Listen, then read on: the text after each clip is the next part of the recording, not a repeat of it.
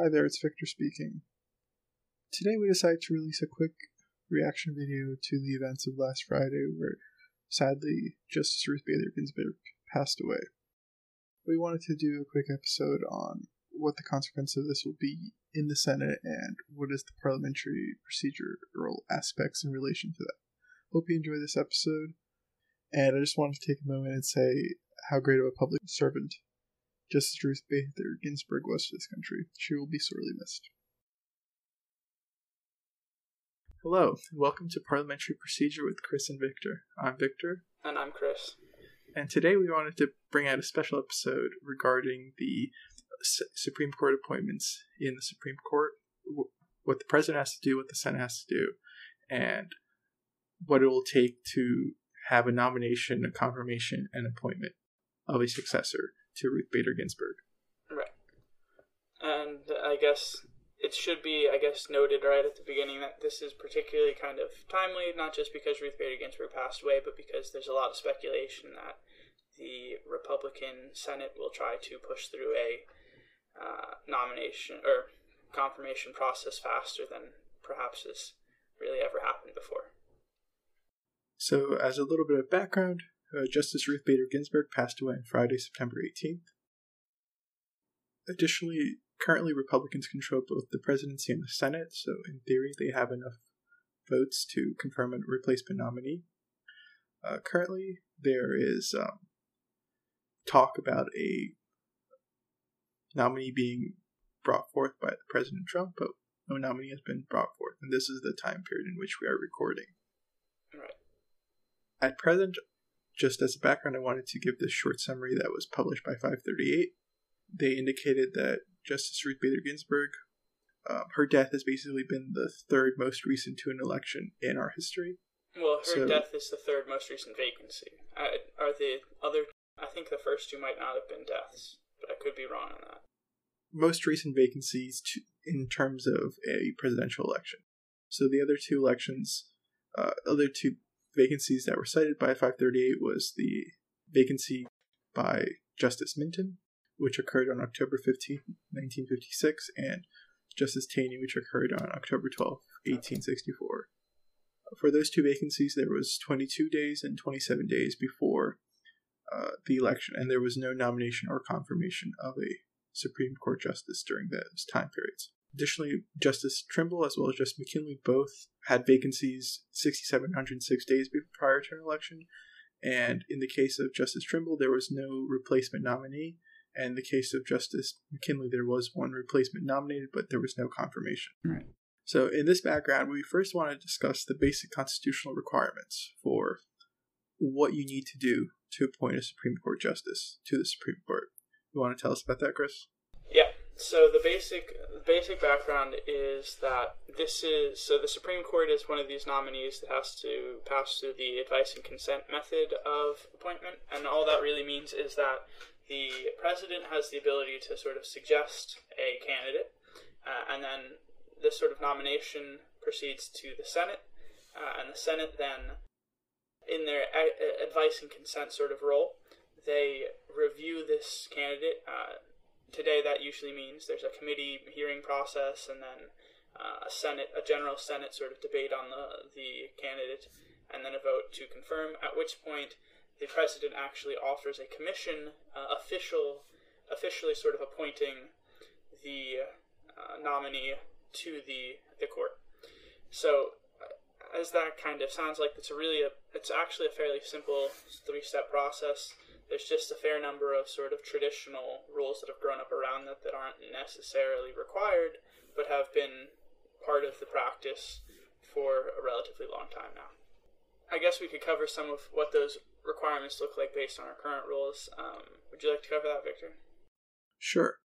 So the primary source that we're using for this current rule requirements is actually a Congressional Research Service report that was published in April 4th, 2019. If you want to read the source documents, it's called Senate Consideration of Presidential Nominations, Committee and Floor Procedure by Elizabeth Rubicki. I hope I pronounced her name correctly. So basically, in terms of restrictions on the president, we don't really discuss them because there really is no restrictions. The president can really nominate whoever they like. However, essentially the restriction from the Senate side is that these nominations are typically in written form delivered to the clerk of the Senate, who then reads them into the Senate record. And then once they are received by the Senate can begin to act on them. So one sacrosanct rule in the Senate that there seems to be no, at least attempt to violate, is that nominations can't be acted on the day they are received, except by unanimous consent. Although it does seem like, in some of my research, it seems like I think the one maybe exception to that rule is that if a senator is appointed or nominated, there have been cases where senators will get, rather than going through any committee hearing processes or anything like that, they'll get a pretty quick, maybe not same day, but they can skip a lot of the more traditional steps because there's a sort of senatorial courtesy where they'll, because they're part of the Senate and the other senators have to confirm them, they're not going to say this person isn't qualified or isn't a good sort of candidate, because it would look bad on the rest of the Senate. It wouldn't be particularly courteous. Yeah, I mean, the senatorial courtesy was actually a thing at issue when Elizabeth Warren was questioning Jeff Sessions for his appointment to U.S. Attorney. There was a big issue back then where essentially Mitch McConnell stopped Elizabeth Warren from speaking because she said bad things of the nominee who was a senator. So apparently you're not allowed to do that in the Senate. So a little bit of a norm violation there. But you can do it for any other nominee. So once this nomination is received by the Senate, it's typically referred to a committee. Once again, the rules provide for a bypass of this referral, but only through unanimous consent or through essentially a procedure where the Senate first has to adopt rules saying that these types of nominations don't have to be referred to. But Victor, could you just remind everyone real quick what a unanimous consent order looks like, or what it is? I guess just break it down a little bit, because it seems maybe obvious by the name of it, but maybe not everyone knows. Exactly. Thanks for bringing this up, Chris. Unanimous consent essentially means everyone has to agree to it. So if there's a senator present who objects, it's voted down. There is no approval. So basically, as long as no senator objects, the Senate can do whatever it wants with unanimous consent. And typically, a lot of things are done with unanimous consent in the Senate. Can you debate a unanimous consent, so a motion for unanimous consent? Is that something that happens, or is it just a straight up-down vote?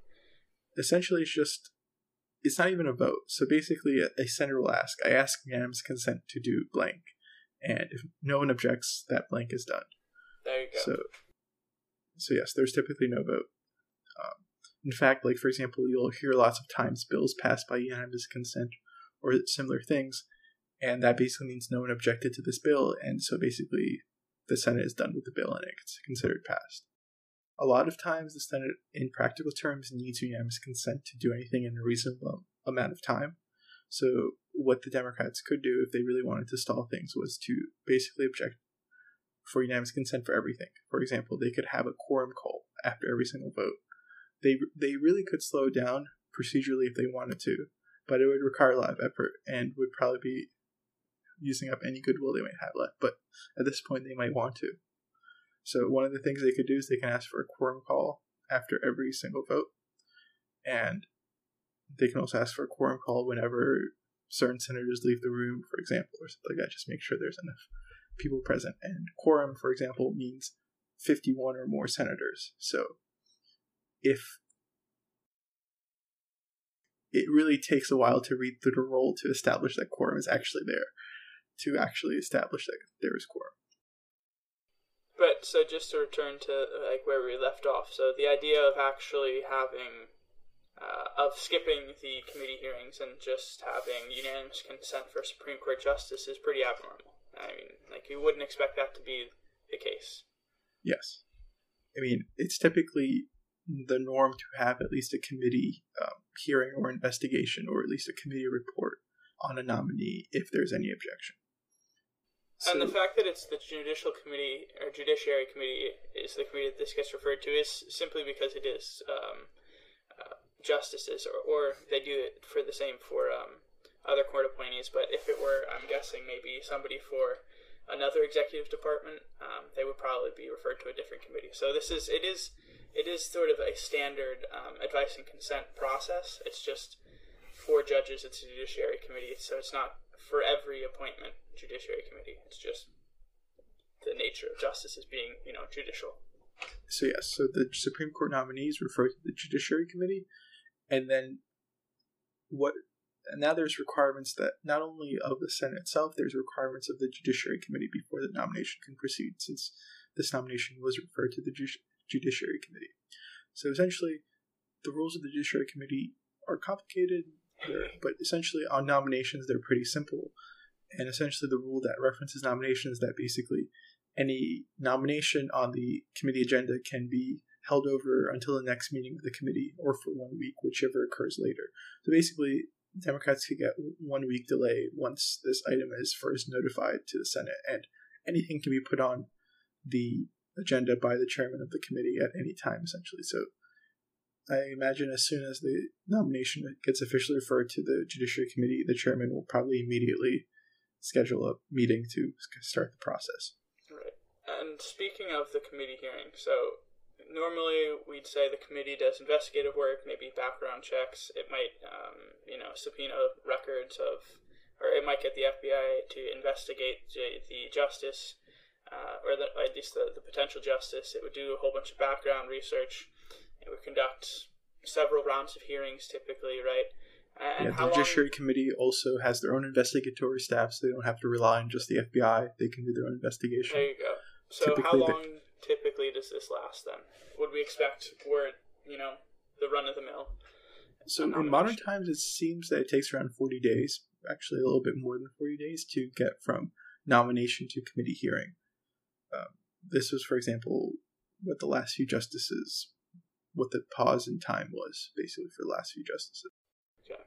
But once again, the committee has to actually allow for this hearing. This hearing is not actually a requirement. For example, there's a number of nominations which don't go to a hearing. Instead, there's just typically a report issued by the committee.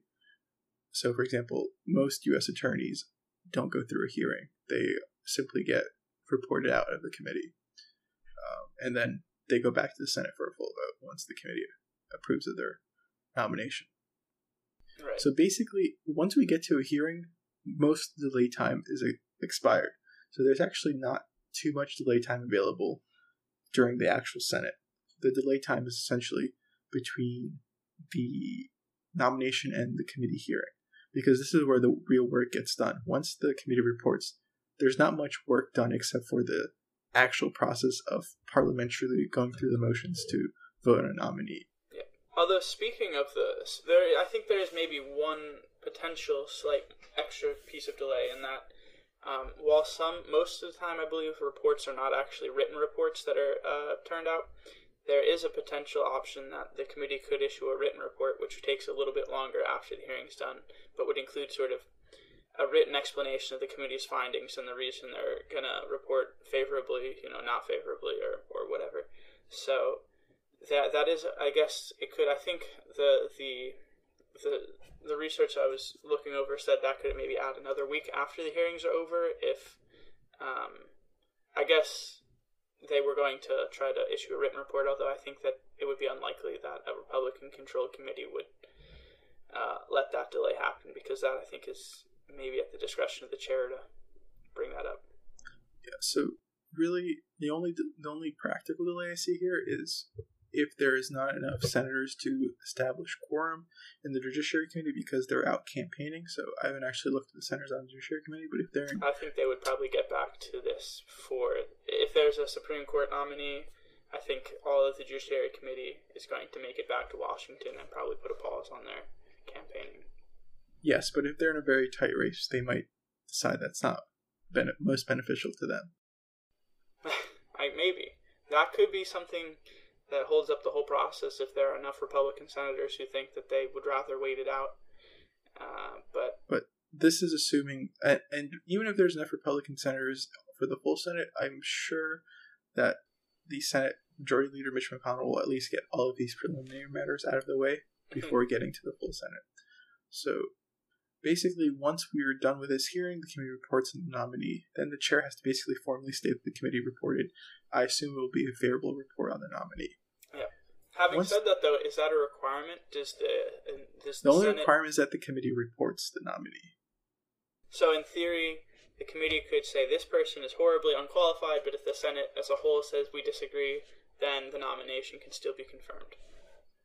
Yes, but what the committee can do is they can just not report at all. Then the Senate would need to formally discharge the committee from the hearing of the nominee. Gotcha. So basically, once the committee is reported, the Senate can proceed to debate the nomination. There's a requirement that the nomination can't be taken up for one calendar day once it's been reported. But basically, the rules have been interpreted over time to mean that essentially, if it's reported on Monday, it can be brought up on a Tuesday. So there's no 24-hour requirement. There's just a physical calendar day requirement. So that means like you can report it at, let's say, 11:30 p.m. at night and bring it up to... This rule does not prohibit you from bringing it up to a vote at, let's say, 1 a.m. the next day, because it's a different calendar day. So, yes, but this rule is in existence, and then there's also a requirement that a nomination is debatable as well. So typically that means in the past, senators could debate at length on these nominations, and the nomination wouldn't proceed until you've achieved 60 votes. Right. But because of previous rulings in 2013, when Reid removed the threshold for closure on nominations excluding the Supreme Court, and then Mitch McConnell removed the nominations on the closure rule on all nominees. Essentially, they were both the nuclear option, I think, that everyone talked about. So you may have heard, our listeners may have heard people talk about the nuclear option. That was the decision to remove the 60 vote majority from the Supreme Court nominees. Yes. So now you basically only need the majority vote to end debate, which basically means more than half of the people voting vote in favor of ending debate. So once cloture is invoked, the Senate has a final vote after 30 hours. So what that means is you can't vote on this nominee until 30 hours have passed. However, because of a large number of judges being appointed by the Trump administration, and Democrats delaying their nominees by effectively waiting out the full 30 hours for each nominee, the Senate actually reduced this 30 hours to 2 hours for all nominees except for the Supreme Court. I assume they will not reduce this for the Supreme Court, but there's nothing stopping the majority from reducing these 30 hours to 2 hours or even less if they want to do so. I'm curious as to why you think they wouldn't shorten it to 2 hours. I think at this point McConnell has shown really no qualms about creating or violating existing norms and creating new ones as it suits kind of his need. So I think if when you're approving in batch, which they were doing for the circuit court and district courts, you probably don't want the 30 hours because it adds up. But for one nominee, probably I think if the whole idea is just we don't even want to deal with the idea of Democrats delaying this because this is a foregone conclusion and this delay is pointless, why even bother with the 30 hours? Well, of course, they could reduce it to 2 hours. Like, transitioning to the next thing I want to talk about, how you can speed up this nomination process, is yes, you can basically eliminate most of these time periods. So a lot of these time periods are informal, so particularly the committee's investigation, they're from the committee side, but Republicans control the leadership of committees, so they could have the investigations be as short as they want. Essentially what could happen is Republicans could essentially decide to get rid of all these time requirements and essentially do things as fast as they want. So now, in some of these cases, is it really a matter of getting rid of time requirements, or is it a matter of just Republican leaders using their discretionary ability to just simply do things faster than they normally would have? So are we going to have to actually see legitimate votes to change rules, or would it just be, hey, as the chair, I can do this the fast way, or I can do it the slow way, and I'm going to go with the fast way? It seems like the biggest delay is this rule from the Judiciary Committee to basically allow you to delay things by a week. They would have to vote to change that rule, or at least to suspend that rule for this particular issue.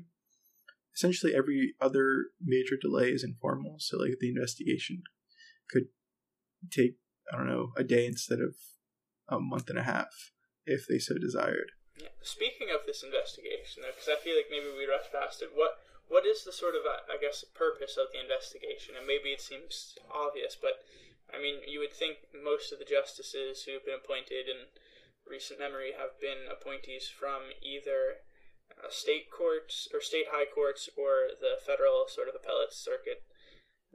So these people have already gone through confirmation hearings either at the state level or already before the Senate. So what are they really expecting to turn up in investigatory hearings? That would is it going to be a big deal, or is it an important thing that these hearings might get sped up or compressed, or is this just, I think this is just doing due diligence, making sure that there is no conflicts of interest, no financial improprieties that are uncovered during this investigation. Really is just dotting the I's, crossing the T's, making sure this is a person of good moral character to serve with a lifetime appointment to the Supreme Court. Mm-hmm. Really, this is the only time when the Senate can really undo this nomination. If later on it's discovered that there is some questions about this nominee or some other things, the other alternative is impeachment, which is very difficult to do. So really, this is the time where you want to get things right. But in this day of partisanship and wanting to get things done fast before the election, really you could imagine this thing happening a lot faster because they want to just solve this problem or, I guess, take advantage of the situation. One of the things the Republicans can also do to speed up the nomination process, if they really wanted to, was they could essentially discharge the Judiciary Committee from considering the nominee immediately.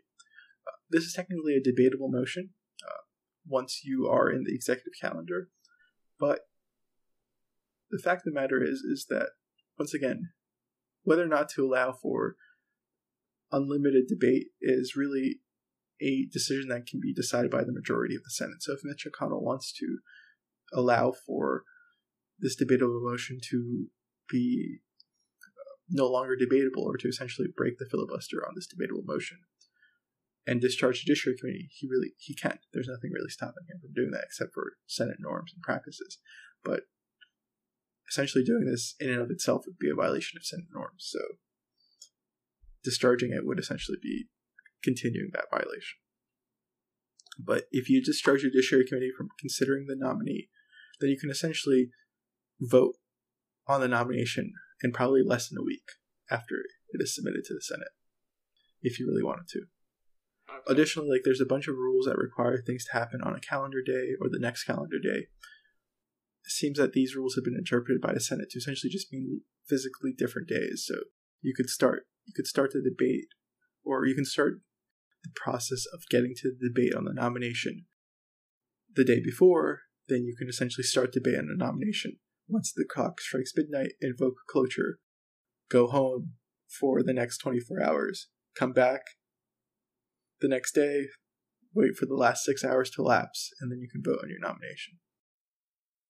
You can also get rid of this 30-hour requirement, which I just mentioned, and go for a vote immediately, once again, by changing the rules of the Senate, using this nuclear option that Chris mentioned previously.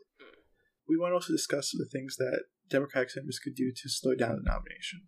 I think, to be honest, before, just as a preface to this, I think most of these potential slowdowns are more hypothetical at the moment. I don't think they're necessarily. I wouldn't expect to see these, but there are, I think, potentially things that can be done. So basically, there's a variety of delaying tactics. So the Senate, by the way the rules are written, requires you to essentially use unanimous consent instructions to move things along. Essentially, without unanimous consent, things take a while. You saw this firsthand when we talked about how the Affordable Care Act passed the Senate. It took a lot of very careful parliamentary technique that Senator Reid was able to actually get the legislation for a vote, even though he had the required 60 votes to break the filibuster. But I think here, again, that's one of these things that it's a little bit... Today is easier to do these things because we've kind of gotten rid of the 60-vote threshold and we're down to a simple majority. But the real thing that Democrats could do is essentially force Republicans to be in D.C. the whole time, especially close to election season. I think that's their strongest political weapon that they can utilize. Well, isn't that a kind of a double-edged sword, though, in a sense that, Democrats are trying to win the Senate right now, so you'd right. But the minority is an advantage here because you only need one Democratic, or technically two Democratic senators to do all these things. whereas all the rest of them can be out campaigning. Whereas... And you only need one or two because of the quorum requirements, right? Yeah, essentially. Or you might need two due to like requiring to second certain motions and stuff like that. All these delaying tactics won't be actually taking place when they actually be coming up for a vote. So all those senators who are campaigning can still fly back for the actual vote on whether or not to confirm the nominee. They're just not physically there in Washington, D.C. before all these votes, essentially. So basically, what the senators can do is they can basically force a quorum call after every... So basically, you can force a quorum call after basically every single motion. Or actually, yeah, that makes me think. So actually, there are more than enough Republicans in the Senate right now that no Democrat could show up and there would still be a quorum, wouldn't there? I think it's... Yeah, it's always for the majority. The majority always has enough quorum, yeah. Well, not necessarily. I guess you could have a plurality, but a significant... You could have, like, say, 49 Republicans, 2 independents, and then the remainder be Democrats. Independents typically caucus with one caucus or the other. That is true. But I feel like this would be an issue if ever there was a time when the independents started, sort of, had a bigger opportunity to break away from the party they lean one side or another to. Yeah. A moment like this is something where that could happen. I think we might even see that with some of the Republicans, speaking of their majority. I believe Susan Collins has the senator. And Senator Murkowski has done as well. So, but that's still 51 votes, enough to confirm nominee. Well, I mean, there's also there's Mitt Romney, Utah. I think he's also mentioned. At least I've seen coverage since this weekend that, according to a former state senator, he would perhaps want to break with the rest of the Republican Party, but then according to his own spokesman, he's very much willing to do whatever however the leadership decides to play this, he's going to go along with that, at least right now. So there is a potential for defections, or at least not complete agreement for at least 3 Republican senators. A few Democratic senators could keep most of the entirety of Republican senators essentially forced to stay in Washington, D.C. in order to maintain quorum in the Senate. And they would essentially have to be at least coming into the Senate every so often to indicate that they're present. And continuing doing these quorum calls is something that really can be an effective delaying tactic. Another thing that can do, now we're talking about less hypothetical, more practical solutions, assuming more Republicans join them, is so once Democrats have 3 Republicans support them, which, like we said, could happen, but likely, not necessarily. But it is possible, given in that case, the vote comes down to 50-50, with the vice president casting a tie-breaking vote. The first time in history for a vice president to do that for a Supreme Court justice in favor of the nomination. In this case, the nomination would be confirmed. However, the 50 senators by themselves is not quorum for the Senate. So if those 3 senators who joined the Democrats are willing to actually break established Republican caucus rules that Republican senators part of the caucus have to vote on all procedural matters with the caucus, in that case, if they're willing to break that trend, then Democrats could do this. So what Democrats could do is they could simply leave with these 3 Republican senators. In that case, there would be only 50 senators left in the Senate, and then the Senate would have no quorum, and they would be unable to actually make any decisions. The things that McConnell could do as a retribution for this is essentially try to arrest the absent senators. So in this hypothetical scenario, the safest thing would be to essentially be on airplanes flying away from D.C. when this is taking place, and not tell Mitch McConnell that this is going to happen before you do it. So in that case, there's really no way for you to stop this quorum from disappearing. Do you think that this is... Well, maybe... I don't think that anyone's actually going to get on a plane and try to flee the country, but I think... I mean, you don't have to flee the country. You could just fly back to your home state. Yeah. But I think that... I was reading an interesting article again this morning that suggested... So, McConnell... What do you think? Do you think that McConnell cares more about hurrying through the Supreme Court nominee, or keeping the majority in the Senate Republican? Because I've read some analysis that thinks... I think it's getting the Supreme Court nominee. Yeah, so I would think that as well, but then I look at some analysis that says, like, so Susan Collins is running a tough, I think, race. There's another race that I can't remember which state, but I want to say it's a southern state where there is the Democratic contender is already polling above the incumbent Republican, and I think that if the Senate turns blue and the House stays blue, even if Trump were to somehow win the general election for president, this could be a pretty, like, devastating blow to Republicans. A lot of things could... I'm curious to think, like strategy-wise, right now, the presidential race looks like it's polling in favor of Biden winning, which means should the Republicans fail to get a nominee this term, they wouldn't get to have, I guess, the nominating ability, but they would still control the Senate in theory if they didn't try to push through this and they kept all the seats they need to keep. What would you rather not be able to, say, have veto control over whoever Biden tries to put on the court, rather than lose your whole majority and potentially have a entire blue government? Yeah, but I think his hope is that he can basically overrule anything that is done through the Supreme Court. I guess there's that. But I don't know. And then, assuming that 4 Republicans are in Democrats, then you don't need to do any sneaky parliamentary tactics. You can just either vote down a nomination or adjourn it, or essentially postpone the decision on the nomination until after the election. In this case, you can just not care about anything because the senators know whether or not they're getting reelected or not. And then if they're not getting reelected, they can just line up cushy jobs by voting in favor of certain judicial nominees or not.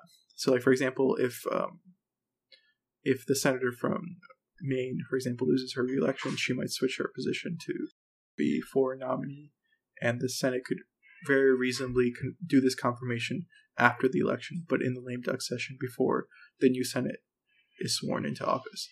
So, for example, even if enough senators announce that they are willing to delay this until after the election, their views on this issue might change after the election. And, for example, Mitch McConnell can do all the parliamentary procedures now so that after the election, the vote can be essentially taken almost instantaneously. Because essentially what the Senate can do is it can do all the hearings, it can do all the vetting, it can go through all the committee procedures for judicial nominees and get everything ready, report to the floor, and then just not vote until after the election. I think that, honestly, that might be the play here. That might be the smartest move if they really are worried about the impact of appointing a justice on some of these senatorial races. And they can also probably play it in the sense that they can say they're going to appoint a pro-life justice and that they need the support of voters to do that. So they might even try to use it as a get-out-the-vote method. Yeah. That could be an interesting idea. I think that's how they were able to... That's at least what some people, I think, attribute some of Trump's success to, was that McConnell holding up Garland's nomination, and then everyone kind of having the understanding that, well, if we get a Republican, we can get a social sort of conservative on the court, which they did get in the form of, was it? Gorsuch. Gorsuch was appointed first. Right. But I also think that it's worth pointing out, though, that it's not just for Republicans to join, because there's also a potential for some, I think at least Joe Mnuchin, I think he's the Democrat from West Virginia. I don't think he'll do anything because he's not up for re-election, and he has time. I think he only does these things when it's like, when people remember that it's his re-election time. Got you. But at least that's my feeling on it. Just in case, there's a very slim, but potential chance that you wouldn't, you might need, say, 5 Republican dissenters, because you might see one Democrat vote with the Republicans. Although it's likely that almost all of the Democratic senators, if not all of them, will vote against the vast majority of the votes that we're going to see as this happens. I think Joe Mnuchin is going to vote in favor of the nominee if it's clear that the nominee will get approved by the Senate. So Yeah. So honestly, I don't think there'll be a 50-50 vote in the Senate, because I think Joe Manchin will vote in favor or some other senator, Right. so that it doesn't go on the record as opposing the nominee. I mean, it's possible he doesn't do that. We'll see what happens. Anyway, thank you for listening to Parliamentary Procedure with Chris and Victor. Hope you listen to us soon in the future. We're working on an episode about the European Union and the Parliament there. Have a great day.